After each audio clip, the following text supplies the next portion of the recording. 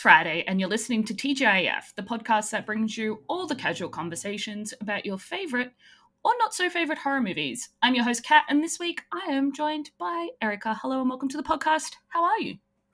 I'm good. I just was surprise invited to Sundance Film Festival yesterday during the second day of programming.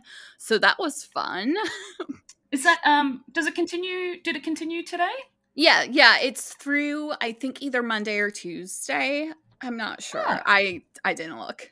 I know it goes through Sunday. I just I don't think of my weeks ahead of time, and my I like to start my week on a Monday because then I have the weekend all together, on my calendar and stuff. Yeah, so I block it out. Yeah, I have no idea I don't know what's going on Monday through next Sunday at all. No clue. Hi, this is how I am. If you don't know me, this is just how I am on Twitter, in real life, everywhere. So if you want to follow me on Twitter, my handle is Pierogi Witch. That's Pierogi Witch. And what is a pierogi? Because we don't have that here. It's a Polish food. It's a Polish dumpling with potatoes inside. Yeah, I feel like I knew that. They're really good. Yeah. And because my Polish. my family are Austrian, and so we have dumplings as well, but our own bread. It's bread. Yeah, and it's so good in goulash. Oh, I love goulash. Can you tell the listeners a little bit about yourself? So I am a freelance writer, film critic, whatever you want to call it. I write mostly about horror in general, but I also have written about stuff like some Criterion films, Coyote Ugly. I love that movie. It's a fun time in my brain. It's a good time. It's always a party. Did you write about the film as an opinion piece, or was it a review piece? No, it was a feature arguing the case for comfort films. And they're validity in the film canon. Yeah. Yeah, absolutely. I definitely put Coyote Ugly up as something that I can enjoy shamelessly. Exactly. It's not a film that you're gonna, say is the best movie in the world, though that's debatable. But no, that title goes to Josie and the Pussycats, hands down.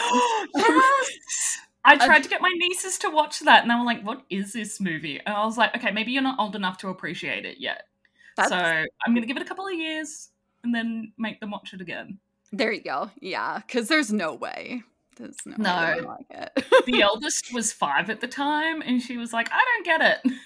So yeah, I would wait till maybe when it came out.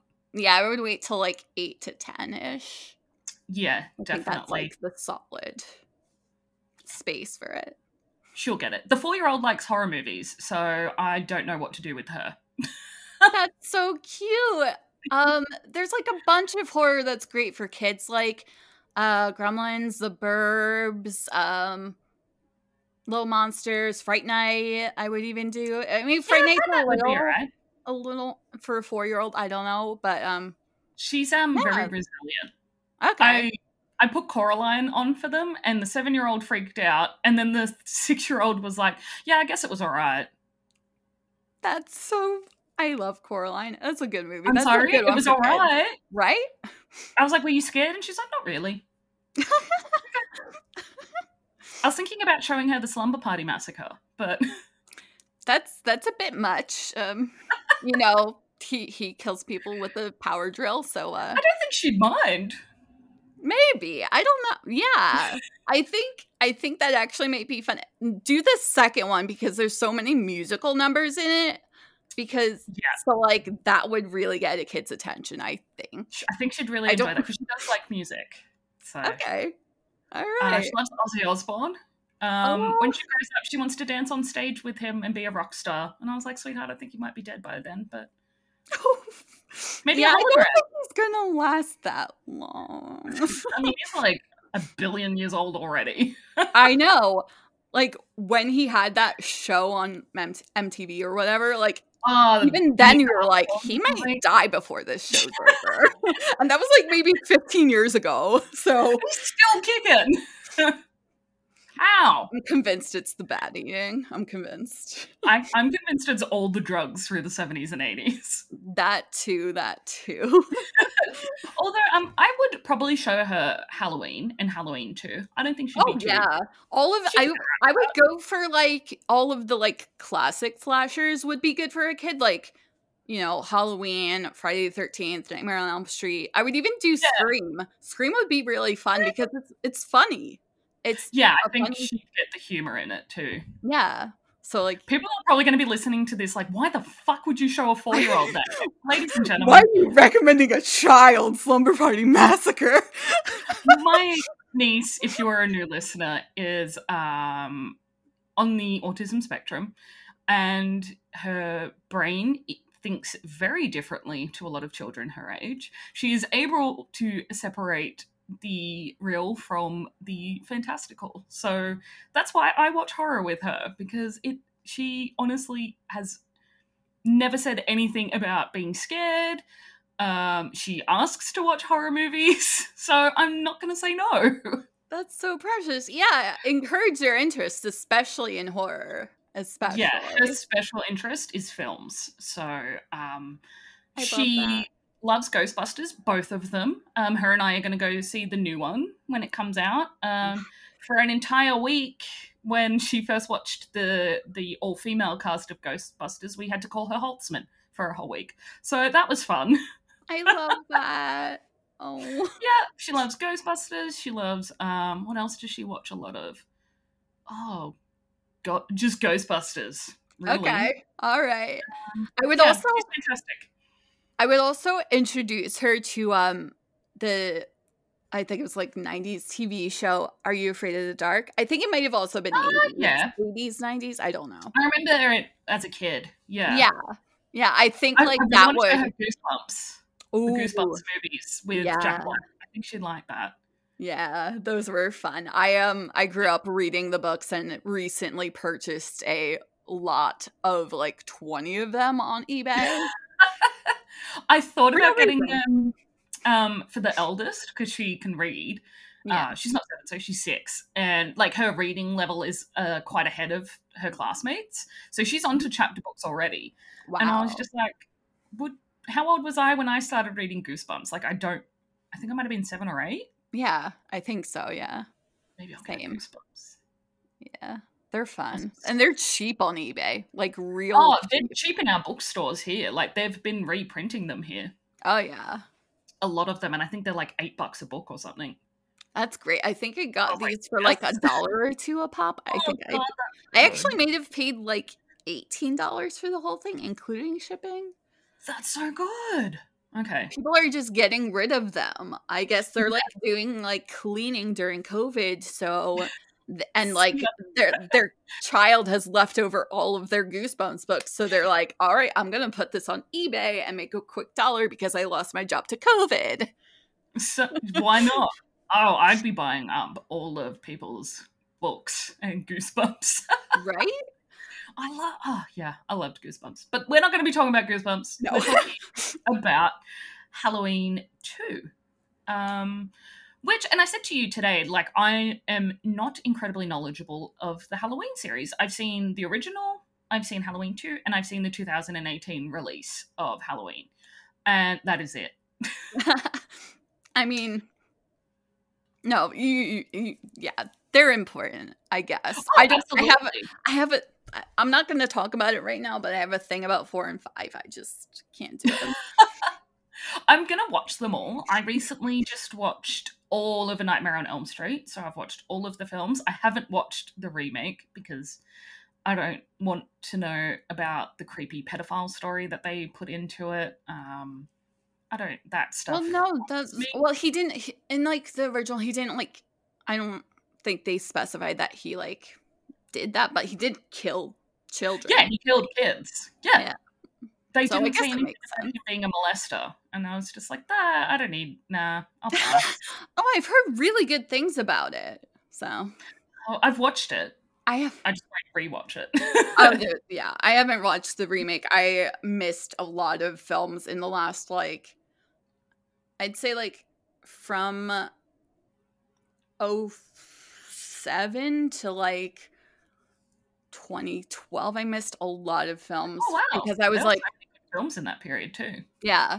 And, like, I saw a couple... you know, like here and there, but I was mostly just like so busy with schoolwork and extracurriculars that it kind of just like didn't have time to go to the theater, you know? Yeah, totally fair. I rarely went and saw horror movies at the cinemas because I just don't like being in a position where I can't leave or pause a movie if I need to.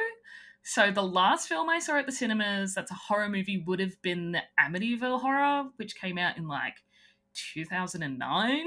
Yeah, I was gonna say that's a while. Yeah, I will definitely... I think I've seen others, but that's the one I really remember. I really wanted to see Wrong Turn at the cinemas, but they're not bringing it to cinemas here. So we won't get to see that. Or maybe, I don't know. Because I think it's going straight to DVD for some reason. Oh, absolutely. I've not heard good things, but... and you know. One of my best friends, she's like, Wrong Turn was like the movie that made me stop watching horror movies. She's like, it fucked me up so bad that I just couldn't watch horror movies anymore. I was like, what? But it's been a while since I've seen the first Wrong Turn, because I think we would have been like 13 or 14 when that film came out, from what I remember. Yeah. But I'm curious to see what they do with that. And I'll definitely be going to see like Scream and Candyman and Spiral if it comes to the cinemas here.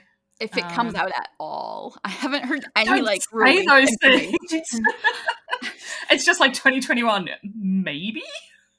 Possibly. Maybe 2025. I don't know. No. I can't wait to see that. It's been like really 3 years for Saint Maud. Oh, I was talking about this with somebody yesterday. So I'm just going to buy it on DVD and see if I can play it here somehow. I mean, I think there's a way, maybe I shouldn't say this on the record, but there's a way to see films not in your region on a Blu-ray player. I'll talk about this later. I feel like I want the Blu-ray. I've seen the cover of it and I was like, I really like that. Yeah. But I don't know if the UK is in Region 4. I think I can get DVDs from the UK and it'll play on my PlayStation here. That makes sense. I can buy video games from the UK and play it on my PlayStation here. That makes sense, yeah. Yeah, I feel like that could be a thing. Oh, absolutely. Let's get into the film. So, Halloween 2 was released in 1981. It's an American slasher film directed by Rick Rosenthal. And this is his first film. So, it was his directorial debut. Obviously written and produced by the one and only John Carpenter and Deborah Hill, who I think is John Carpenter's wife, isn't it? No. They used to date longer. They dated a long time ago. I know that his wife actually writes music for horror movies, from what I know, which I thought was really cool. I just can't remember her name. That's why I was like, is that his wife? I don't know. So yeah, I really, I don't know where I'm up to because I just went on something that wasn't a part of what I wrote down. So we just got to the writers. That's where we're at still. My brain's just like, all right, what am I doing now? Also, fun fact about Rick Rosenthal, he also went on to direct Halloween Resurrection, which is a lot of fun, primarily because it features Busta Rhymes. Oh, okay, now I need to watch it. I've got to watch Season of the Witch and Resurrection. Yes. Maybe that could be my tasks for today.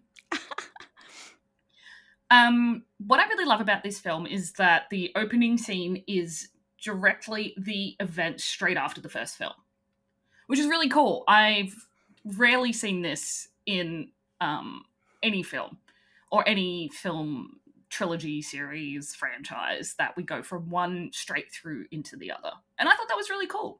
Yeah, well, it was originally intended as just those two films and then stop and move on with the anthology, which is why Michael's not in the third film, but obviously that didn't do well critically or financially, and so, you know, do they just set that as back with Michael 7 years later, 7 whole years? Yeah.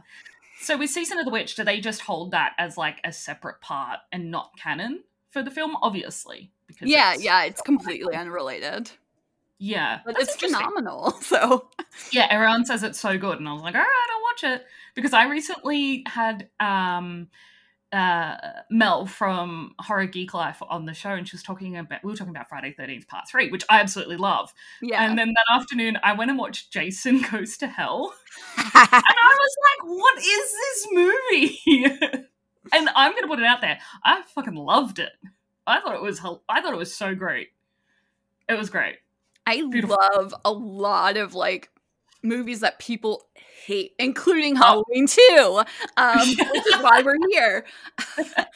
But like, I literally like the other month bought the entire franchise of Leprechaun. I haven't watched that since I was a kid. It terrified me. All 8 films were in one Blu-ray case for like $15 on Amazon. That is nuts. Wow. That's how you gotta have that. You're probably the only person in the entire world who's purchased that. The owner's probably like, what? This? Of all things that I have on my Amazon store, this. Yeah, I swear, I think I watched Leprechauns when I was like 7 or 8. Yeah, same. That movie's terrifying. Maybe that you can show to your niece. Those would be interesting. Show her the really shitty ones. They're funny, at least. In the Hood and Back to the Hood and In Space and oh my gosh, yes. I'd love to show her Freddy vs. Jason, because I love that movie probably more than anyone on the face of the earth. I think that would do well. I think you can do that. I love it so much. Probably she can handle Slumber Party Massacre. I just gotta do a test run with her and be like, all right, so what do you think of this one? She'll probably just be like, it's all right. Oh. Kids. Nothing is good enough for them anymore. So back to the opening scene, we see Laurie sending away the 2 children that she is babysitting, because the home has been, like, Michael Myers has busted into the home, and she's attacked, but then rescued when Dr. Loomis shows up, who I can't stand in the first or the second one, regardless. Okay, so Loomis just has some really great lines, and my favorite of his is from Halloween 2018, and he's like, you're safe. He's like, don't worry about, I forget what the beginning of the line is, but like, he's like, lock your doors. I think it's lock your doors. I'm a doctor. Lock your doors. I'm a doctor. What is that line? Why am I locking my doors? Because you're what? Okay. All right. I missed that. A doctor with a gun. Well, a doctor of guns. Unlocking doors. He has a doctor in arson. So. He's like, he has some really great lines, but I just really don't like his character. I don't know what it is. I just am like, I don't like you. You're weird. You're suspicious. Yeah, I can see that. My favorite is probably when he gets killed in 2018. I like that bit. Yeah. Spoiler alert, everyone who hasn't seen 2018. He dead. So he shoots him, and I love that he runs out of the fucking house, and he's like, I shot him 6 times! And the neighbor's like, what's going on? And I love how he's like, is this some kind of joke? I've been trick-or-treated to death tonight? But I love this because Dr. Loomis looks at him and he's like, you don't know what death is. Well, and so I have that written down in one of my notes for the TV cut they omitted that line, and I forget the exact line it was. It's so stupid. It's literally just why would you put that here? So dumb. Where is it? My notes are organized, and I don't know where this is. I literally organized these. Oh, it's probably at the bottom. Oh, here it is. Okay. So the new awkward voiceover is a neighbor saying, "Is this a Halloween prank?" And it literally sounds like it's not in the film at all. Like, yeah, that's so weird. But we'll discuss the TV cut later. Because I did see that somewhere about the TV cut. Yeah. And then straight after this, we have the opening credits, which are really cool because it's very similar to Halloween, the original, where we see a jack-o'-lantern slowly start to become a human skull, which is, I just thought was really cool. Yeah, that's very 70s vibe, like late 70s vibe for me. I loved it.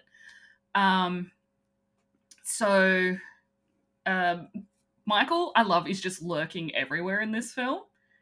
Just watching everything pan out. And he's just like, you're all terrified of me, and I'm just hanging out here. Whatever. Loomis meets up with the sheriff. They drive in one direction, and Michael Myers is in the other. So they head off and don't realize that he's right where they were. So he steals a knife from someone's house. And he just starts on his absolute slaying journey of Haddonfield, which which he is in search of Laurie. Yeah, so the couple that he steals the knife from, they're the Elrods, and he ends up murdering I believe it's the babysitter. I forget her name, but it's the sheriff's daughter. Yes, there we go. Yeah. And that's how they kind of realize that, like, you know, he's still hanging, still here. He hasn't gone anywhere. Went the wrong way. Because what's really ironic in this is that Alice, well, the daughter's name is Alice. Yeah. She's on the phone with a friend who's just like, "There's a murder in Haddonfield. Turn the radio on." And that's when the back door opens and like Michael jumps out and like stabs her. And this death is just really cool because like blood just spurts out everywhere. And I think that John Carpenter really, in suggesting that these deaths be that way, is really cool. Because like when you look at all the different franchises that were developing around this time, each director, producer, and team had their own way of doing their deaths, and you could just really tell exactly who was on each movie franchise based on what their deaths looked like. Yeah, well, the whole reason for all of that kind of gore was it was not in the first, I believe, 2 cuts that Rosenthal edited, and so John Carpenter comes in, he's like, I hate this, I'm gonna do this all over. So he shoots a whole bunch of really gory stuff because he thinks, because he didn't make a lot of money on the original Halloween, he ended up getting back pay for it, but the studio like kind of fucked him over. I remember that.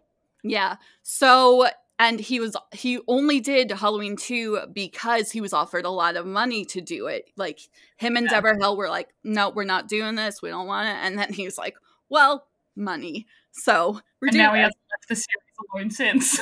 Yeah. He's like, "This is my baby."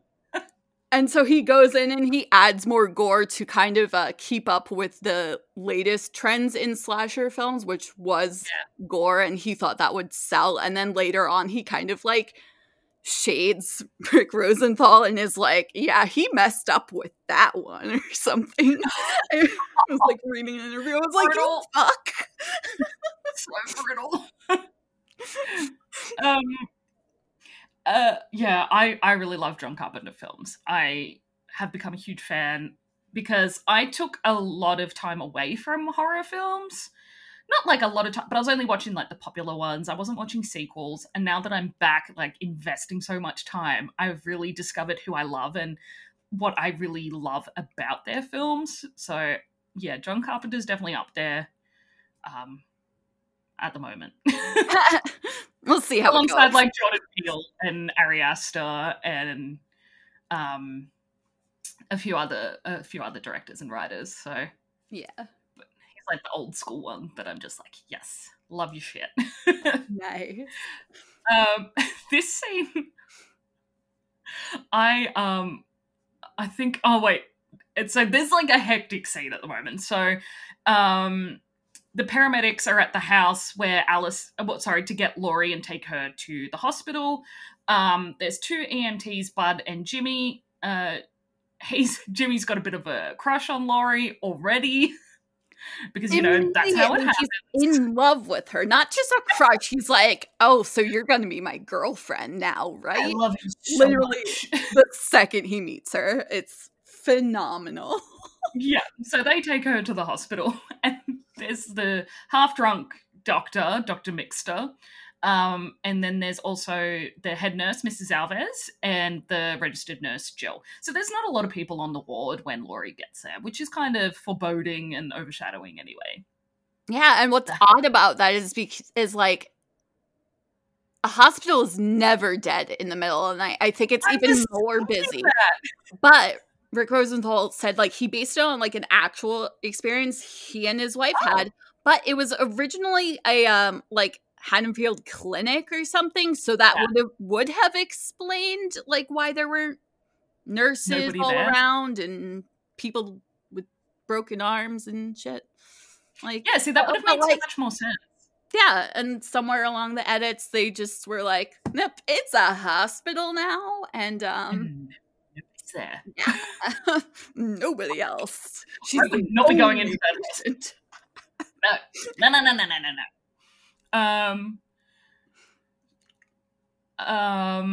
So this is the scene that like I just went, holy fuck, because there's a man in a Michael Myers mask walking down the middle of the street, and in an absolute freak accident, the cop car takes him out, hits into like a van, and it fucking explodes. I was like, oh, I'm sorry, what? It's like he kind of wished like he had an Edward Cullen there. Like it was a total like that exact situation, but if it exploded on her. Like it was so crazy. It was chaos. I was just like, this is the weirdest. When you watch the whole scene, that would be the only scene that I'd be like, why is that in the movie? And it's so fucked up, and nobody addresses that it's like super fucked up that they killed a random teenager. They were like, I guess. Let's go to the house. And what the fuck? Guess people are TPing the Myers house. This is more important. Like, yeah. Oh, because later they do all end up attacking the Myers house, which I was just like, oh, nobody lives there. So what I found really interesting, that this film originally was to take place in a high-rise apartment building. Yeah. And I was like, no, fuck that. I would not want to be stuck in... There's like 100 rooms that Michael Myers could be in. I'm glad they moved to a hospital. Thanks. That would have been a disaster. They're putting the Evil Dead, and they're making it, Evil Dead Rise, and it's meant to be in this massive apartment complex. And I was like, oh, that'll be good. Yeah. But Michael Myers in a like a high rise apartment, no. I feel like it would be like 7 hours long because he would just like get kind of lost trying to find her, or like the elevator would break down and he has to like climb like 20 Take the fire stairs. An entire movie of just Michael Myers climbing like 23 flights of stairs, and he's just like at the end he's just getting so winded and he has to stop like every few steps. Fuck this. He takes his mask off. He's like, I'm too hot. I can't deal with this. And the aircon's busted throughout the whole place. Because that's what happens in apartment buildings. Like, you got to make it realistic. Absolutely. So the Karen, who is another nurse, rocks up to the hospital. I think she's cool. She's pretty great. Mrs. Alves is heaps pissed that she's late, but they don't know that Michael Myers is in the hospital at this point because he'd overheard a radio broadcast while he was in a car park somewhere saying, they're taking Laurie to the hospital. Yeah. Why would you put that on the radio while there's a sicko out there stalking her? And, who's listening to the radio and cares about this random girl going to the hospital? Michael Myers. We know about her, as the audience. Yeah. Choices in films from this era where you just be like, that doesn't make any sense. You're treating your audience like they're stupid. No, literally, and that's the great part about it. Because you're like, well, thank you. Thanks. I knew. But, alright. So, Jimmy, who's in love with Laurie, has, he's alone with her and obviously gets told to piss off by Mrs. Alves, which I think is fantastic. And this is where they find that they've kind of lost connection to the outside world from the hospital. Yeah. So Mrs. Alves finds that the phones have been out of service or they've been disconnected, something's happened, and she sends one of the security guards down to the basement to search for what's going on and whatever's happening in the hospital. So I love this because Michael just jumps out of fucking nowhere and bashes him over the head with a hammer. And it's like, see you later, you're out, bye. Nobody asks where Mr. Garrett is, by the way. Everyone does not notice that he's missing. Nobody gives a fuck at all. Nobody's like, the security guard, where is he? No, right? Nobody knows. And we don't find out until the last 20 minutes that he's hung up. Oh yeah, I forgot about that. I was just watching it as well. It's literally when she's escaping, going out into the parking lot. Yeah, that's when we find out about the security guard who's literally the first guy murdered. And it's just why does nobody in this entire hospital wonder where he is? This is Loomis and one of the, I think he's a detective or a police officer. His name's Sheriff. Hunt. Yeah. Well, he's the sheriff. Okay. And they're gone to the local elementary school because there was a break-in or something, and they've been directed that way because they think Michael Myers might have been there. They find that he had, or they believe that he's been there, because there's a drawing of a family, and there's a butcher's knife sticking out of the sister. And this is what I was like, what the fuck? It just says Sam Hain. For no reason. And then it doesn't circle back to the whole any of the cult shit until 6. So it's that's why I'm so God of the Dead, and then they go nowhere with it. And I was just like, my family are Scottish, and on Halloween, my dad and I will message each other and say Happy Sam Hain, Sam Hain. Yeah, that's just normal for us because Sam Hain is not a spooky it's a harvest festival. It's nothing scary. Exactly. There is nothing sinister about Sam Hain at all. I love that they're just oh yeah, he's a god of the dead. I'm just completely making it up on the spot.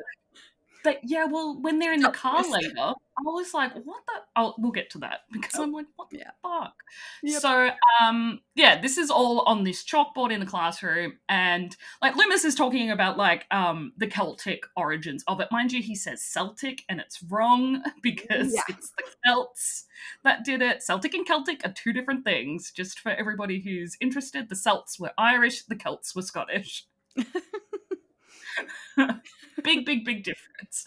So he completely got his folklore. Whoever I'm gonna have to discuss with somebody who wrote this part, because I'm offended. Also, I spent literally the last maybe 10 minutes trying to figure out what S name John Carpenter's wife is. It's Sandy. I was like, is it Sophie? Is it Susie? It's not any of those. And I was like, what other name starts with an S? And I could not figure it out. And it's my dog's name. See, that's not a popular name here, so I would have gone Sharon. Yeah, I I'm stupid. Thank you. Susan? Welcome to my life. I'm dumb. Hi, hello. Literally my dog's name. Outside of the school, Marion Chambers, who I believe worked at the institution where Michael had escaped from in the first film with Loomis, and she's basically like, oh, the governor wants you to return to the hospital. It makes zero sense. I was like, all right. But also, I think this is also the scene where you find out Michael's age. But if you want to touch on that, go on. Oh no, I didn't work. That totally evaded my mind because there's a couple of, because there's this scene, we see them leaving, but we don't see their conversation or anything because we come back to them in the car. So they get in the car, they're forced by a marshal. Yeah. Also doesn't make any sense. Yeah. To get in the car and they've got to go. So meanwhile, Michael Myers is basically picking the staff off one by one. Bud, who is one of the EMTs, and Karen, one of the nurses, go down into the hospital therapy pool and get naked. They're about to have sex, and Karen's complaining about the thermostat, that it's too hot in there, and that's because Michael's been turning it up. And I was like, Literally. What a troll. And I love lure this them scene. into. But so this is something I noticed specifically. So Halloween is mostly silent score wise until you get to a death. Every death has this but ominous Bud's death is the only silent death in the entire film. Yeah. So we don't care about Bud because he's the asshole. I just love that he's like, it's getting hot in here, and he's like, oh, don't worry about it. And she's like, yeah, well, it can also get cold in here. And I was like, yes, girl, yes, you tell him. So I love this because when he goes into the room where the thermostat is, it's like double glass, I'm assuming. And we're watching from Karen's face in the back is Michael Myers strangling Bud, and there's no noise except for the bubbling of the therapy pool. Yeah, there's a name for those type of shots where it's a something diopter shot. Okay, interesting. I studied this in school. Yeah, cool. I don't remember my degree was worth something. Mine isn't. No, mine. No, I was. No, I use mine every day. I use mine every single damn day.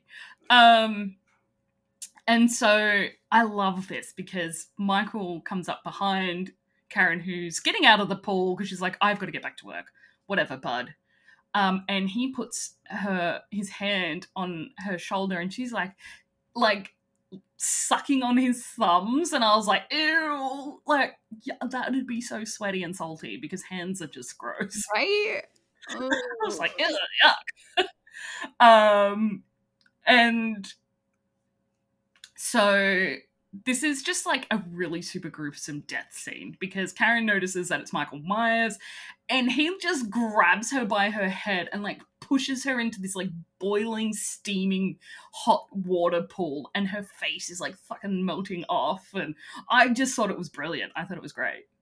It's one of the most gruesome deaths of the series, I really think. It's just it's gross. It's just disgusting to look at. Yeah. And I mean, they could have made it more gross, but they didn't. They did it perfectly. It was just done really well. The right amount of disgusting. Yeah, absolutely. So during this, Laurie's basically had a bad reaction to her medication. She's paralyzed. Janet, one of the nurses, has gone to find Dr. Mixter, and she finds him dead in his office with a needle, poking out of his eyeball. And I was like, oh, no thanks. No thank you. Fuck that. Anything with eyes, I'm like, nope. Yep. Nope. Yep. No thanks. I am highly, I cannot see without my glasses, so the thought of, anyone touching my eyeballs, I'm like, yuck. Yeah, but so that death is a lot of fun because, if you get a syringe to the eyeball, that's not really gonna kill you unless there was something in the syringe that like you could inject into the brain. However, like if you get a syringe in your brain, I think you're fine. I don't think that's like severe brain trauma, and like people get their eyes out and live all the time. There's some fuckwit revving his motorbike across the street from. So sorry, you're saying with the syringe in the eyeballs? Yeah, like people get their eyes like gouged out in real life all the time and live with an eye patch. Like, and this is the 80s. Like, it's not like he's gonna die because he lost. Like, there's no. I was waiting for his head to fall, like roll off. There are so many other things that you can kill, like Dr. Mixter with, unless they gave him like a medication that he had a bad reaction to. And then Michael Myers appears behind Janet, grabs her, and like stabs her right in her temple with a needle, killing her. So like he's starting to really like kill everybody off. So at this stage we've had 4 deaths already. Yep. We go hard, we go fast. Yeah. I've put like a big like heading just saying everyone is dying. Literally. Just so I know. So at this point, because Jimmy's noticed that people are missing, he's like, oh fuck, I better go like send somebody. He's gone to find help. Doesn't think to ask the security guard. Doesn't ask anybody. He doesn't even check the phones himself to be like, hello. Like, there's so many plot holes in this. Like, I really did enjoy the film because it's an easy to watch movie. It's it's simple, it's easy. Excuse me, it's really easy to follow. Yeah. So, Jimmy and Jill, who seem to be like the only ones left on the ward, have both left their posts, and Michael enters Laurie's room and absolutely stabbed the shit out of her bed. Yeah. And I thought, I was on the edge of my seat during that. I was like, oh, no. I thought it was another patient and he was in the wrong room. Oh, no. Of course, there are no other patients in the entire hospital. For some reason. Halloween night. There'd be heaps. There'd be so many people there on Halloween. Right? Like makeup accidents, fake weapon accidents, prop accidents. Literally. Eating too many lollies. I really think that, like, I feel like I've heard that, like, that's one of the busiest nights that hospitals have. Oh, I can only imagine why people end up in hospital on Halloween. So Laurie's run off around the hospital. She's limping, and it's really cool because we see a lot of the movement of the staff and Michael through the security cameras. Yeah. Which I thought was really cool. I was like, I really like that, like, juxtaposition that they did with that, with the grainy film and then the actual, like, filming it. It was cool.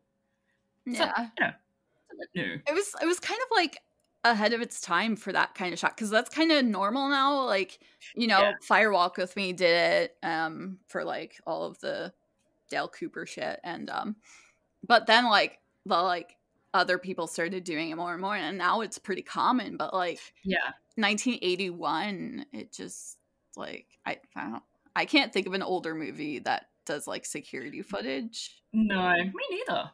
But I also don't know when security cameras were invented. So. Yeah, me too. Maybe it was like 1980, and then they were like, okay, let's do heaps of security cameras. So I love this scene because Jimmy's looking around everywhere, and he finds Mrs. Alves, the head nurse, in an operating room, and she's tied to a table. She's got an IV tube, but that's just like leaking blood everywhere. And I was like, oh, that's a lot of blood. And as he goes to leave, he slips on the blood and absolutely fucking knocks himself out. And I was like, oh, that is brutal. I love it. I loved it. That's just one of my favorite parts of the movie. Me too. Because it's so stupid.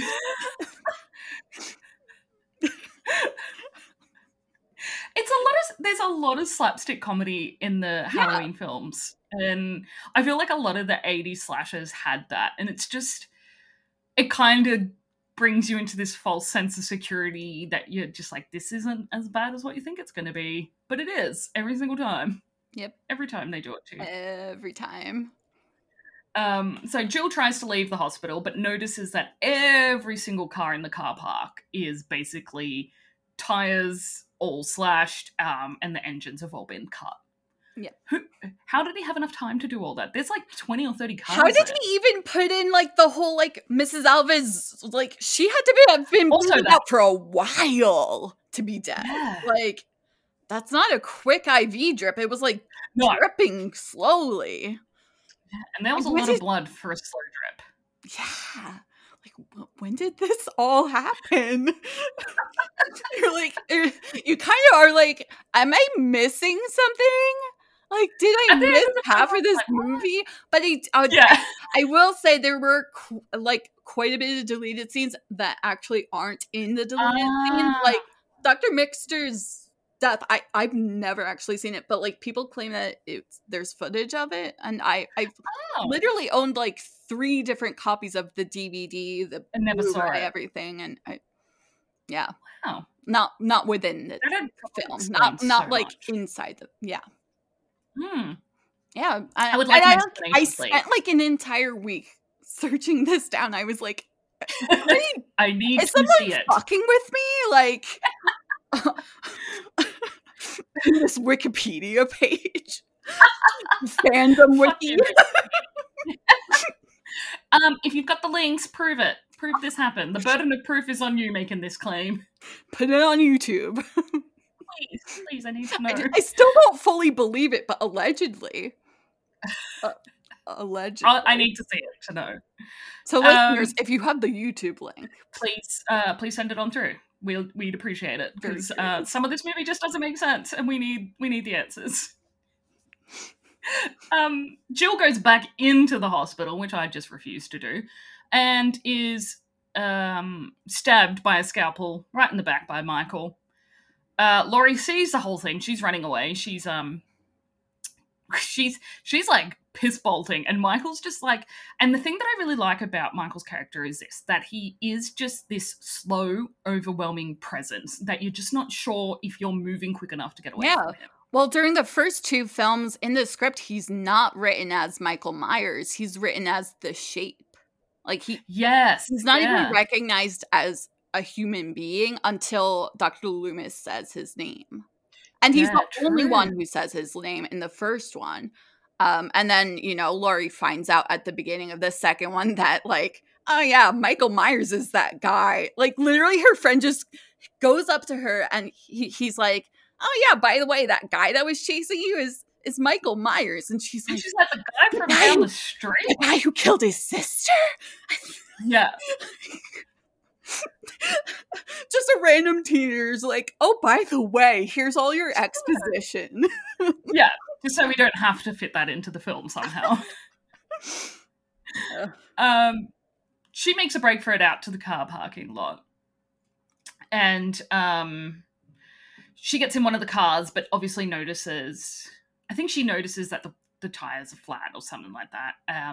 But yeah, like I was saying, Michael just moves with this incredible weight when he moves. So you're just really not sure where he is or going, or if you're moving quick enough. And so Laurie nearly gets caught a couple of times on her escape to the park. So it's really interesting. And I really like how I like Michael Myers as a killer, personally. Yep. I agree. He's my favorite slasher. Yeah, he's just, Freddy's mine, but that's because he's just campy as fuck, and I need that in my life. He's a lot of fun. But Michael is just fun. Like, Michael is scary, and I think, so I had this, like, note written down regarding the, like, gore. I defend this film, like, I'm joking right now about, like, all the dumb stuff, but I will defend this film to the death, because the gore in it makes it, you can't avoid the deaths. You can't, you're not left to the imagination that this might not have been that bad if you're soothing yourself with that. Because it's really, in the first one, it's left up to the imagination what really happened to all the teenagers. And then in this one, you kind of lose that false sense of security with that. And it's definitely Michael Myers. And it's like right there. It's happening. And he's doing this, and it's terrible. These are horrible murders. Yeah. You are not safe in this film anymore. And absolutely. And that's what makes it work so well, is because it ups the ante of the film. And it makes a perfect sequel for what was supposed to be a 2-film like situation, anthology, whatever it was going to be.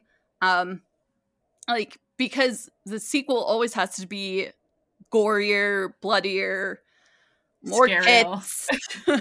Just an insane body count. Yeah, it ups everything in the sequel, and that's from Scream. I'm such a dork, but no, it's true. Randy was right. It's literally every single second film of the franchise. That's how it goes. That's just how it goes. And out of all of them, it is. I 100% agree. Jada Pinkett Smith's death is the saddest death of the entire series. I spend that whole scene sobbing because I get so angry because nobody is paying attention to her. Not a single person notices her in front of the screen dying. Okay, we're off topic movie.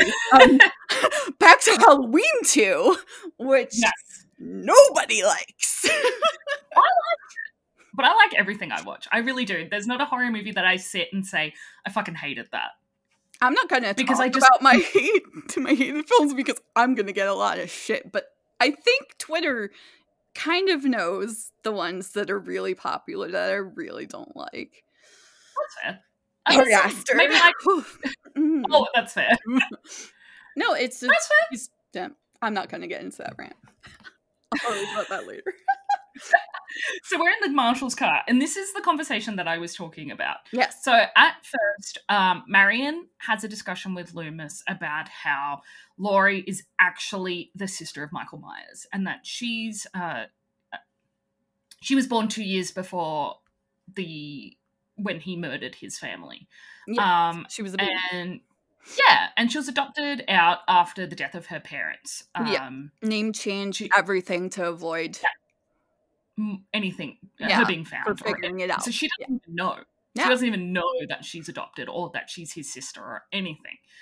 And so Loomis is here talking about the Samhain and sacrifices, and I've written here, this doesn't fit into the narrative at this point. Yeah. So he's talking about in order to appease the gods, the druid priests held fire rituals. Prisoners of war, criminals, the insane, animals were burned alive in baskets. By observing the way they died, the druids believed they could see omens of the future. 2,000 years later, we've come no further. Samhain isn't evil spirits. It isn't goblins, ghosts, or witches. It's the unconscious mind. We're all afraid of the dark inside ourselves. Now, that's a really cool quote. But why the fuck is it?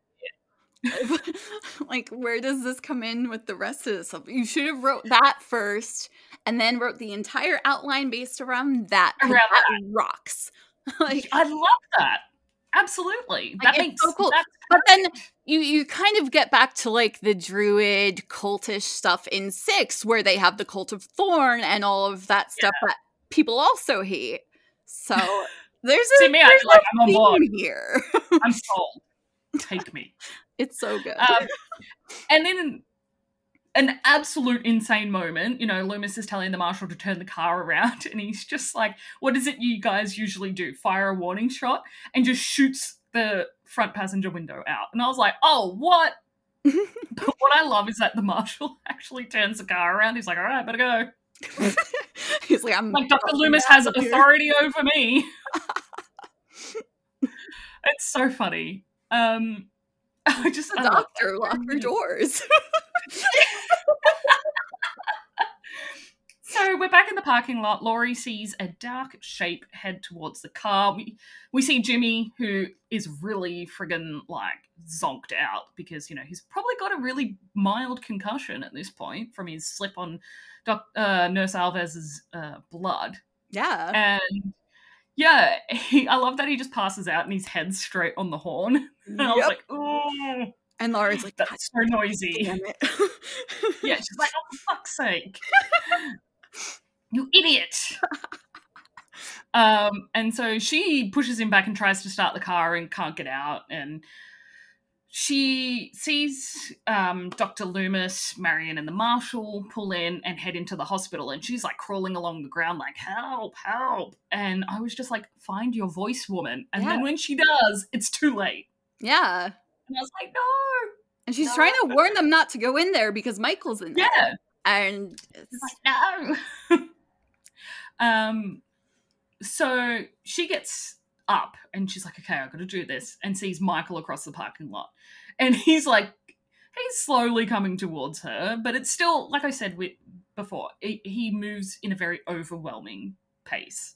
Yes. So she runs to the door and she's like fucking screaming to get in.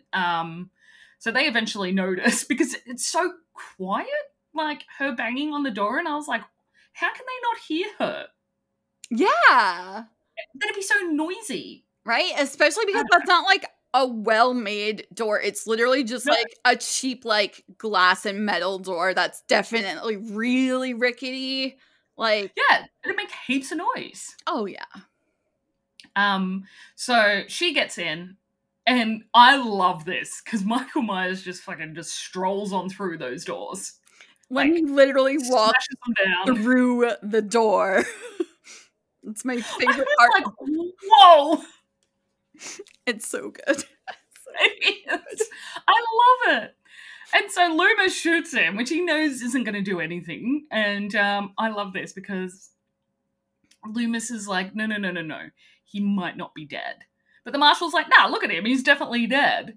And Michael just sits up and like, with his scalpel across the throat. And I was like, oh, that's fucked. Yep. You idiot. You idiot. Like, Dr. Loomis told you not to do this. Literally. He's a doctor. Lock your car. Lock your doors. So, lock your glass while you're at it. Just lock everything. Your glass door? Yeah. I don't know how you do that, but do it. I'm a doctor. Do it anyway. I'm a doctor. It's so funny because I eventually want to do my doctorate of education, and I just can't wait to be like, I'm a doctor. Just do it. People will be like, what are you a doctor of? Teaching. But anyway. So they take off away from him, and they end up being cornered in an operating room, which this is a scene you were talking about that you have a lot to say about this scene. So, would you like to take over and explain this scene? Yes. So, basically, their idea is Michael can't find us if we shoot his fucking eyes out. So Loomis literally perfect aim for a doctor, apparently. And before this, he was not an expert marksman at all by any means. Literally between Michael walking through the door and this scene, full like Rambo training, like everything. Yeah, he is the best guy with a gun in the West. Best in the West. Shoots both eyes out perfectly, one the other. Boom. And they're like, well, if I turn on this gas canister over here, he's gonna walk over here because he's like the T-Rex in Jurassic Park and he can't see it, so he's going by sound only. It's like the dumbest thing. And so like they're trying to like get him over here, and like he's like, Laurie, go fucking leave. Like leave. And she's like, I like that he verbally tells her to leave. Yeah. And it's like, do you think Michael can't hear you? Literally. But and then like Laura's like, I don't want you to die. Let me turn on this gas canister to bring him towards me, who I am the person that he is. I'm prime numero uno target. Like, I'm dying. I'm gonna die if you do this. Save the fucking doctor. Are you kidding? He's a doctor. Obviously. Trust him. He's the reason I don't trust doctors anymore. Completely losing it right now. But it's just a very it is a chaotic scene because it's just and this is all in like the space of 2 minutes that they do this, because this is the ending of the film. And so and he's just swinging his like scalpel around. That terrified me because maybe I'll hit something. The thought of getting nicked with a scalpel terrifies me for some weird reason, because like they're just so fucking sharp. Yeah. And when I was a kid, I cut my arm like open because it was only on like my wrist, and so it cut straight down to the bone. Yeah. So I could see like the layers of skin, and like there's no tendon there because it's just skin that covers that part of my arm. Yeah. And like being 8 years old, I was like, oh my god, I'm going to die. And so ever since then, like the thought of like having something so sharp cut through and me see parts of my like skin, your insides, oh, and like layers of skin are really interesting because they look like bubbles. Oh yeah, it's so cool. Like I love it, but like, yeah, I was so scared. I thought I was going to die when that happened because, you know, being 8, I was like, I'm bleeding to death. And so like, scare me now. My favorite. So the issue I have with that scene, I love this film. However, it has a lot of problems, especially carrying into 4, because what happened to Michael's eyeballs in these few years between 2 and 4? What happened? Did he regrow them? Because he also gets burnt to death. Because Loomis blows up the hospital with a cigarette lighter, and it's just because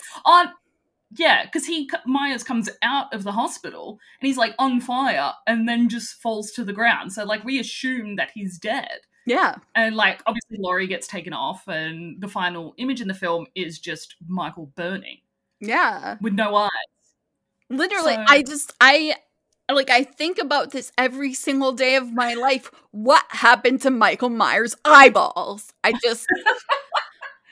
Is there a conspiracy theory on Reddit about it? I don't think anyone talks about this, and like it's so obvious. Like, are we just maybe he got a transplant?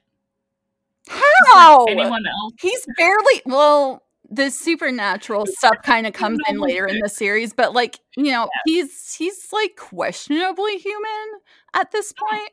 He's not definitely not human, but he's also like kind of really not a real person. I don't know. And it's how eyeballs. I was thinking about that every day of my life, and then so you know. Then that happens, and so like Laurie gets out, Loomis lights up the place. Yeah, because he dies, which is sad. Yeah, not sad because but then Loomis is back. Yeah, I was waiting for you to get to that one. Oh my god! I just made the connection. I was like, wait, he's in 2018. Oh no, that's after 1, but like. You know. Oh, that's right, because it's a direct follow after 1. Okay, so Loomis it's a whole retcon. Oh, I just realized. Yeah, so like... So they can just completely dismiss number 2. Yep. Why? Most people it's do. Enjoyable. Most people hate this film. Why? They say it's the gore mostly, I feel, and they find it unnecessary. The plot has too many holes. The story doesn't really make sense, but it also does. It does because it's like the analogy I like to use is Halloween, the original, is the present, and on its own, it's nice. It's beautifully gift wrapped, gorgeous, but it's missing the bow on top. And although not necessary, it adds a lot of flair, a lot of fun, some pizzazz. And so it's just like it seals the gift perfectly in that sense, you know? Yeah, because it's where we find out that Laurie is the brother of Michael Myers, because they don't even mention that in 2018. Because it's not in the original film. They actually didn't. Okay, so they just omit that altogether. Yeah, so that was not in the version that was released into theaters, as far as I know. That was added later for television because of NBC something. There was like, NBC was like, we need to add minutes, I think, or something like that. And okay, so that was too short. I have notes on the sister thing. It's, and I have it right down here. Do I have any information about this? Am I just yelling about this in these notes? Yes, I'm just yelling about this in these notes. No, I do feel like I read something about things being added for screen time. Yeah, because I think NBC, like, they cut some other stuff and they needed to pad it. I think it was the gore for television to keep it some rating. I don't know. PG, probably. Yeah, something like that. So they added some bullshit. Some really odd scenes. And yeah, so the whole, like, I'll get on to like the television cut later, and I have a lot of notes right now. Well, do you want to tell us about it? I'm about to go into the sister thing first. Oh, excellent. Yes, please do. So this is why I enjoy the sister situation. So it makes sense because while an unknown motive is scary, but it puts pieces together for a sequel that was supposed to wrap up the story. So it makes sense to have a man who got locked up for killing his sister. That was his original MO, was sistercide. I don't know what that's called. I know you have like patricide, matricide. Sisters. Siblings? I know there's a name for it. There's a name. Familicide. It's familicide. That's his original MO. Like, he did not kill anyone random. He specifically picked out his older sister and someone he knew, which most killers kill someone they know. So it makes sense. So in the first one, and then he just randomly kills a whole bunch of teens, and he's specifically targeting this one random teen. He is hunting her down. Why? And we're supposed to expect that they don't have any connection, that he doesn't know her. He just picked her at random, which is scary of itself. Yeah. But if you put that together with his original murder, which is in the first one, that's his whole story. It makes sense. Yeah. It makes sense that he is Laurie's after his sister. Yeah. He wants to complete the family kill. Yeah. Kind of. He's like, I didn't get you, but I'm coming for you now. And yeah, so it's like, it goes from like just being a senseless act that, like, you know, if you think about it a lot, you're like, his MO changed. Like, if you think about it from like a like serial killer, like true crime perspective, like, that doesn't make sense that he's going to flip his MO like that in 15 years. That's not like super long in the whole like grand scheme of things, from 6 to 21. Like, you're sitting in jail thinking about, you just kill, or not jail, but the institution, and you're thinking about like your sister that you just killed for like 15 years, and that's all you do because you don't talk to anyone, you don't do anything. That's all you're thinking about all day. And you're telling me after that he's like, lol, JK, I'm going after a rando. Like, that makes no sense. That would make sense, especially when he's stewed on it for so long. Like, that's like you said, that's what he's probably obsessed about psychologically for so long. Exactly. And so people theorize with it that that Halloween became a cautionary tale for like sexual expression in the first one, because that was everyone who was sexy in the both of them. Like, they were killed, they died. or they were being sexual, and he actually Carpenter and Hill kind of have, like, from what I've seen, I don't know if this is directly from them or, like, kind of, like, assumed from something they said, because it's not a direct quote, but somebody said that they, and I think this was in Taking Shape, actually, I'm pretty sure, that they expressed that it's not about sexual expression that's a cautionary tale to not be sexual, which kind of fit the whole, like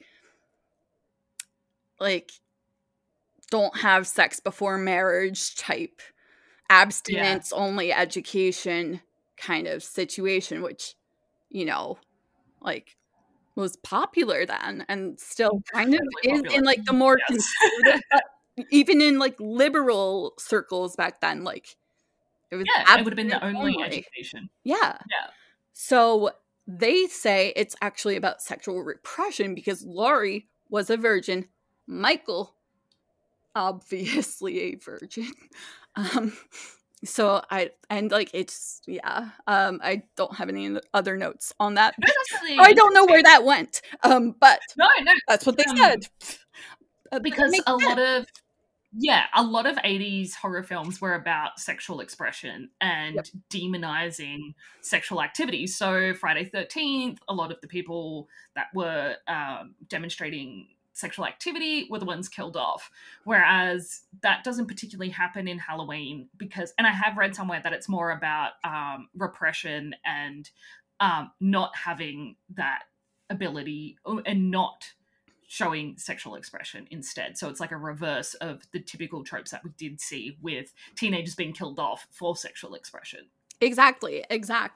And so I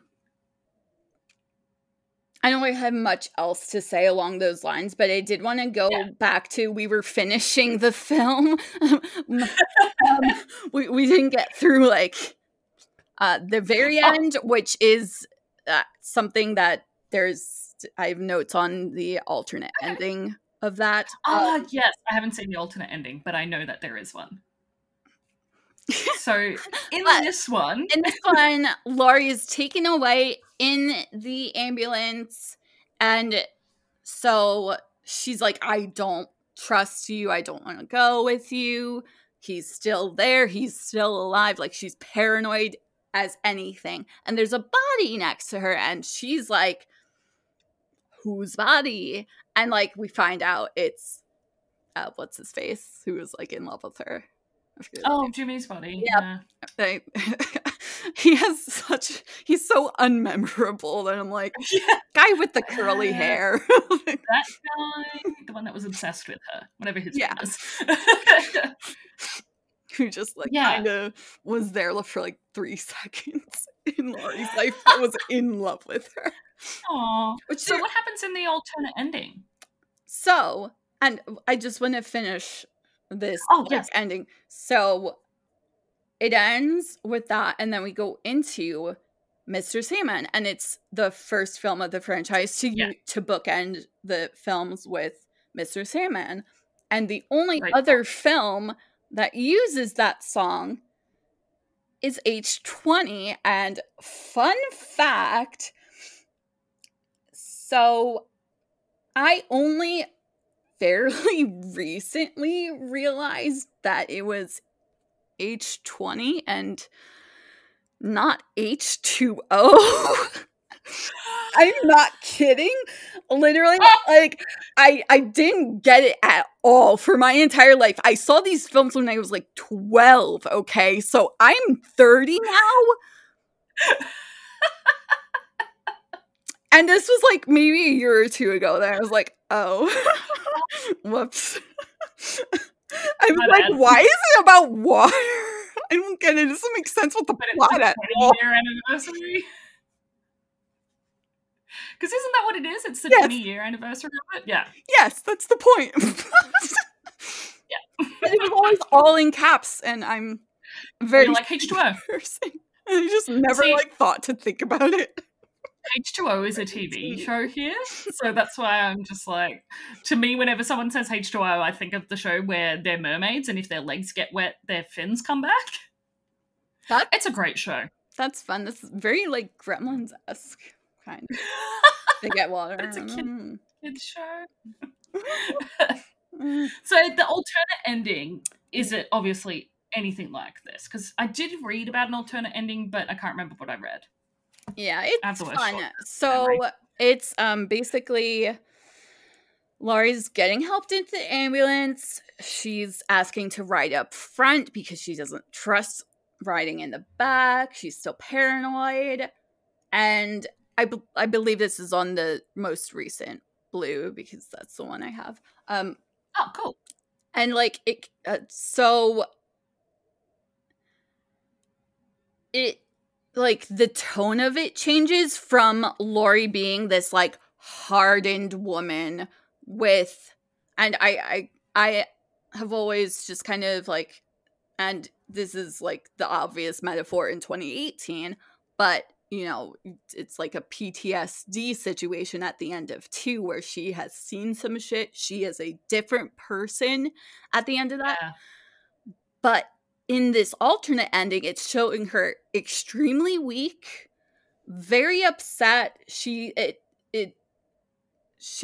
not a hardened woman. She's just a scared woman the same way she ended in 1. Yeah. And so I think that's kind of just not as impactful. And so,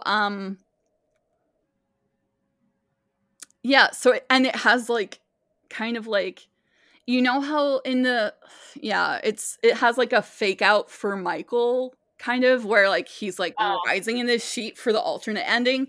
And instead of like, I think in the other one, he like grabs her hand or something. Like it's something with his hand. And like it's like, and it's not like a significant amount of time that he's like rising, and then he's like, well, JK, I pranked you, Laurie, I love you. And it's like it's really just like it's a dumb ending. Like it's so not impactful at all. Like, you know, you don't really pull anything from it emotionally, like you know. Yeah, you're not that invested in the ending. Exactly. Like, oh, is that it? You're like, oh, she's still the same person, and you know, and it's all right to write your characters like that, but it's but for such a traumatic situation, you don't think that person would have changed. Yeah, exactly. Yeah, it'd be a very conflicting ending compared to how she's been portrayed and depicted throughout the whole film, and then for that to be how she like pieces out of the film. She's like, it's just happy like, ending with my boy Jimmy, and I almost called him Jerry because I forgot his name again within the last 5 minutes. I should have just called him Jerry through the film, so you'd remember. It's okay, I also almost called him Nathan, so out of nowhere. He's a man of many names. Like he's like a James Bond character. He's just a generic man. He's man style 3. He's model number 3. Males. Man number 3, please step forward. Oh no. And so did you touch quickly on because we're going to talk about the TV series. Oh, the TV cut. TV cut. Yeah. TV so cut. yeah, so I was like, what's the word called? These deleted scenes, I believe, were deleted for the TV cut that are in this, and a lot of people actually haven't seen a lot of this because most people see the TV cut because it's still being aired on like AMC and everything. And so it's like there's a lot more dialogue between the nurses and each other and Mixter and Laurie. Especially there's this extended scene with Jimmy in Laurie's room, like loving on her and like he seems so much creepier in that because it's so extended and it's so just like intense, and he's just like really, really into her and it makes him they turn it into like it makes him a creep. And then like there's like so the power cuts and Laurie freaks out and like how at that point, how would she know that he's coming? She doesn't know that he's like alive. He's alive, that he's like, because she was pulled out on a stretcher from that. She was brought to the hospital along like with like like how would she know that he's still alive and that he was like coming to her? So why would she freak out? Why would that? I don't know, because it could have been like a trauma thing, I guess, like, but like not that level. Okay, and she kind of says, I think she says something along the lines of like, he's coming, and you're like, how do you know, bitch? Like, what are you talking about? Who do you think is coming? He's dead in your eyes. Connected to him somehow. Yeah, because Loomis is the only one that runs out and sees that he's gone. Like, yeah, exactly. Yeah, so weird. They created more plot holes by putting that stuff in the TV cut. It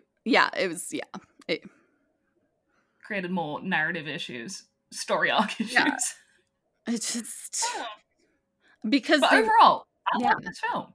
It was the extra padding that NBC asked for. Like, sorry, we're gonna need this to make it family friendly. Excuse me, it's a fucking horror film. Makes no sense. What do you want? So most people have seen like that dumb shit. That's so weird. So I hope anyone who's seen the TV cut goes out and watches the actual DVD version of the film and not the TV cut of the film. We only get I'm the not DVD sure if they like still to this day air it, but like they did throughout like the 80s, probably the 90s still. Which I think nowadays people are kind of like more in tune with things, and they're like, well, we don't want to see this like edited bullshit. We want to see like the theatrical cut. The proper version. And like the whole thing is like it was edited to make the pace faster for NBC because they said it was too slow, and you know, I don't know. And then they had to add stuff because it was too much edited. Oh God. But like, so they just wanted to change the pacing, but then they were like, "Oh, it's too fast," and we took out. No, we fucked it. Too much, yeah. Oh well, that is Halloween 2. Yeah. Now I'm gonna have to go watch Season of the Witch. No. So I have a lot more information. Oh, because because we're going to talk about 4 and 5. No. 5 and 6. No. So here's what I have. I have some information. So one of the like major things that people are upset about in regards to the film is that Nick Castle was not brought back as Michael. So they cast Dick Warlock, and I'm not kidding you. This man he grabbed a mask from a desk, walked into Rick Rosenthal's office, stood there for a minute silently, and Rick Rosenthal's like, "Who are you? Like, who is this? Like, are you pulling a prank on me? Who is this?" And he just like stands there for a minute, and then he like takes the mask off, and he's like, "Can I be Michael on this one?" And that's how he got the job. Holy shit, that'd be so creepy. Just like go into the office and be like, "Can I be Michael?" Like, sir. I just so Dick Warlock is like a stunt man. So I do understand like so he probably did like all the fire stunts himself, which probably cut costs, honestly. Yeah. Because you don't have to hire a stunt guy who knows how to wear like those fireproof suits and everything and be safer on Stop, drop, and roll. Yeah, exactly. Literally though. That's so cool. Because I always that thoughts left my brain. Don't worry. That's okay. And the other issue alongside of like having the new Michael is the mask. People get so angry about this mask. And the joke of it all is it is the same mask from the first one. So the first one was 78 and the second one was 81. And I have some other stats about the film around that. But so it was yellowed because Nick had kept it in his back pocket throughout the shoot and everything. And then later on, like after they finished, Deborah Hill kept it under her bed for years. And she was a heavy smoker. So that's why it yellowed. It's not anything to do with anything else. It's literally just like how it was treated as a mask that was painted. Like it had paint on it. It's, you know, and it probably wasn't like good paint that like goes on rubber well and all of that, you know. And everyone says like, oh, it's the wrong shape, wrong this, and it wasn't the wrong shape. It was just that Dick was shorter and stockier than Nick, so it fit his face different because his face was wider. So it just it definitely looks different, doesn't it? Yeah, and it's literally just his entire face shape. It's literally just his face. Like I just hugged his face a little just bit. The guy in the suit. His face. Can't really well, not gonna shave that down or something. Cut some muscle back. Ouch. And then so the producers, they assumed this was the final film because that was the intention originally before they went on to do 3 and everything, and 3 failed. So what they did was they let Dick keep the mask and the props and the whole wardrobe, including the knife. So they went to do 4 and they were like, oh, guess we gotta get a new mask. So did they change the mask for 4? Yes. Okay, so that looks completely different. Yep. Oh my gosh. Why wouldn't they just be like, Dick, remember all that stuff we gave you a couple of years back? Can we get it? Well, the joke of it all is Dick worked on, like, other films for John Carpenter, like, later. And, like, not like, so soon that it really... So, 4 happened... 4 was... the producer, whatever, in, I think it's 7 years later, so it would have been like 88-ish. So, you know, they wouldn't have had that because I think it was Escape from New York that he first worked on with Carpenter, which was it was just later than that, obviously. And so like maybe they could have gotten it back for like other films. They could have just been like, or like, you know, if he's going to continue working with him, don't you have his phone number? Text him? I mean, wait, it's the 80s. Don't text him. That wasn't but like call him and be like, hey, remember that mask we let you keep? Can we have it? Literally just ask the man for the mask back. Oh, maybe they felt bad asking him. I guess, yeah. Maybe.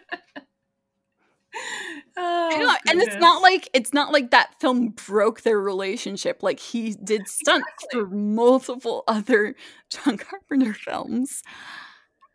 Like it's not like they had bad blood or something and like he couldn't talk to him because they had an argument. You're never getting your mask back. Men are so petty. Like women would never do that. Like we get mad. I would. I don't know, because I don't hold a grudge too long like that. Men are just so... and it's always over the stupidest thing. Like, women will hate you for, like, real shit that, like... Yeah. You know, obviously I'm gonna hate you for, but, like, guys will be like... Yeah, he hit the curb with my truck, so I'm not speaking to him again for the rest of my life. Like... See, I have borderline personality disorder, and you can literally look at me wrong, and I'll never speak to you again. Yep. But I will write you the fuck off. Like, Yep. See you later. And my sister will sometimes say, Catherine, I wish I had that ability. I was like, Emily, that's because I have an abandonment schema, and in my brain, everybody leaves. So I've just learnt to cope with getting rid of people because I always assume that people are just going to leave. Literally, though, I like that easy. I don't understand how it took, like, I think I got the diagnosis like a year ago. Maybe. Yeah. I'm like, how did it take this long? Like, was it not obvious? Like, I've had the PTSD diagnosis for like 5 years, maybe 6. Like, it's been a while. Yeah. Like, I think it's been y'all have heard a lot of stuff from me, and nobody put the pieces together. Yeah. My grandma's just like, Catherine, I'm really worried about you because you always talk about moving and then something happens and it doesn't happen. I was like, Grandma, I have borderline personality disorder. I'm going to say a lot of shit. Exactly. I've got a lot of expectations for people, and when they don't meet those expectations, my heart is broken, but that is my fault. And that is my mental illness, and I'm still learning how to cope with it. So don't worry about me. I'm all good. Exactly. I know it's all my fault. It's in here. Yeah, exactly. Did you have anything else that you wanted to mention before we wrap up? A lot. Oh. So the whole, like, issue with, like, getting the second film made was that Carpenter wanted to make money. And the irony of it all was people were so thirsty for more content about Michael Myers. People, like, it became, over the years, just, like, this cult kind of film. Yeah, of course. And by 81, people are just like, I'm going to go see this because I enjoyed this on my VHS. However, I acquired this film. They didn't go out to see it in the theaters, but, But so then Halloween 2, which everyone hates, was the second highest grossing horror film of 1981, only behind American Werewolf in London, which means it beat out The Omen 3, Friday the 13th Part 2, and The Howling in box office sales. Yeah. And, like, The Howling, though, that's interesting. Yeah. And so, like, this horribly maligned film was literally the second highest grossing horror film in a great year for horror films. Yeah. Particularly sequels. Like, yeah. Wow.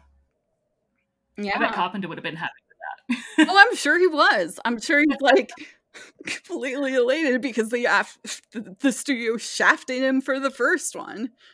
Yeah, I did read that he had a lot of complications getting paid for that. So, paid the right amount for that. Yes, paid the amount he was probably promised in the beginning. Yeah. And I'm not sure, like, how well, like, contract law was in 81. Probably not great, I'm assuming, because laws in general, like, in still even today, are like, Yeah, and then, so here's my final thing. Yeah, go for it. So, I don't think a lot of people know about this, but there was a couple of murders, a murder of an elderly couple that was based, that was linked to Halloween 2. So, wow. This man, his name is Richard Delmer Borer, on December 7th, 1982, I think it's supposed to be. It has to be. I can't count. I wrote this down because there's no way. It's literally, they're called the Halloween 2 murders. So it was probably 82. A typo, because I have big thumbs. Literally, everything is a typo in my texts. Yeah, same. I just let autocorrect take over. Autocorrect plays me so hard all the time. Talk to text gets me. Oh no.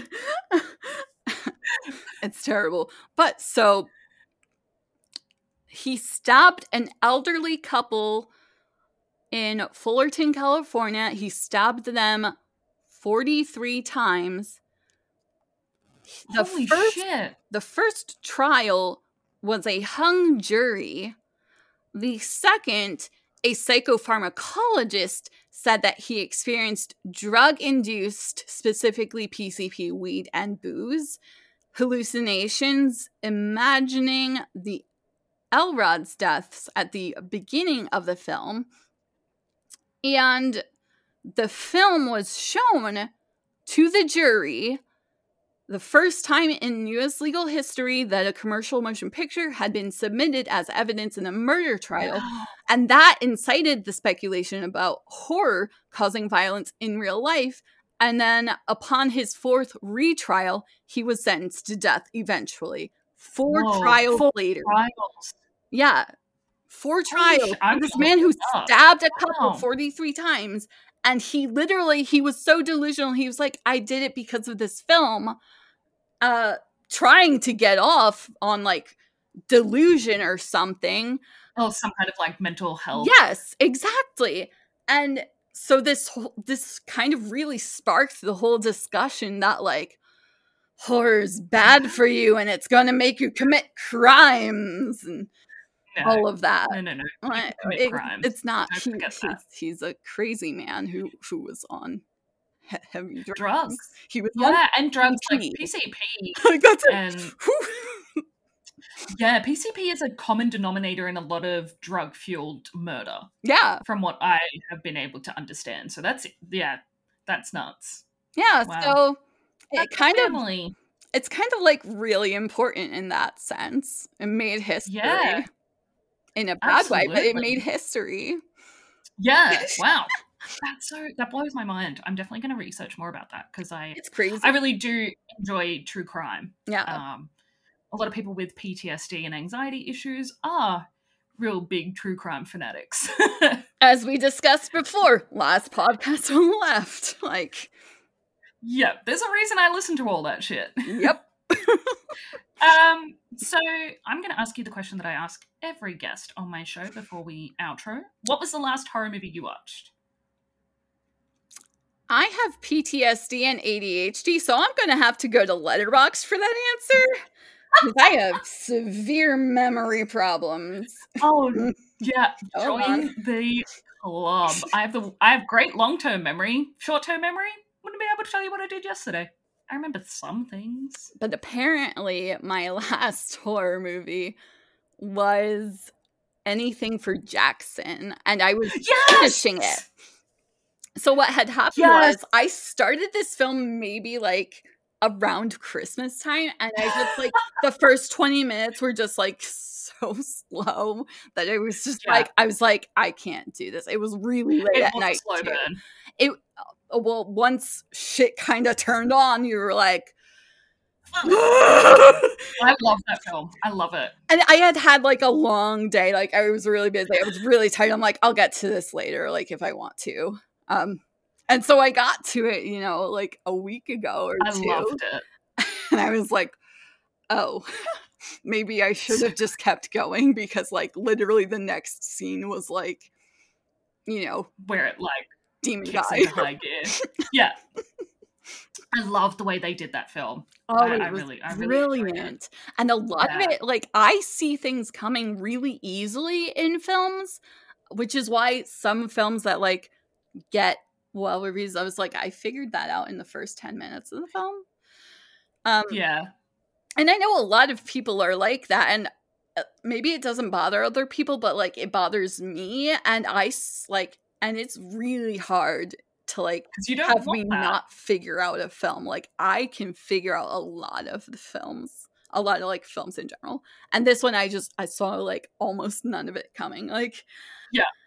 The ghost loop is what fucked with me. That the female cop ghost loop. Oh, that fucked me. Mm-hmm. Mm-hmm. Yep. Yeah, that messed with me. Yep. I was like, no, stop. Yep. But it was really cool how they did that because I've never seen anything like that before. Yeah, it was really cool. So well done with the scares. Like, just peak. And I'm actually going to have the actress who plays Becca on the podcast in a couple of weeks. Nice. Constantina. So I'm really excited. That's awesome.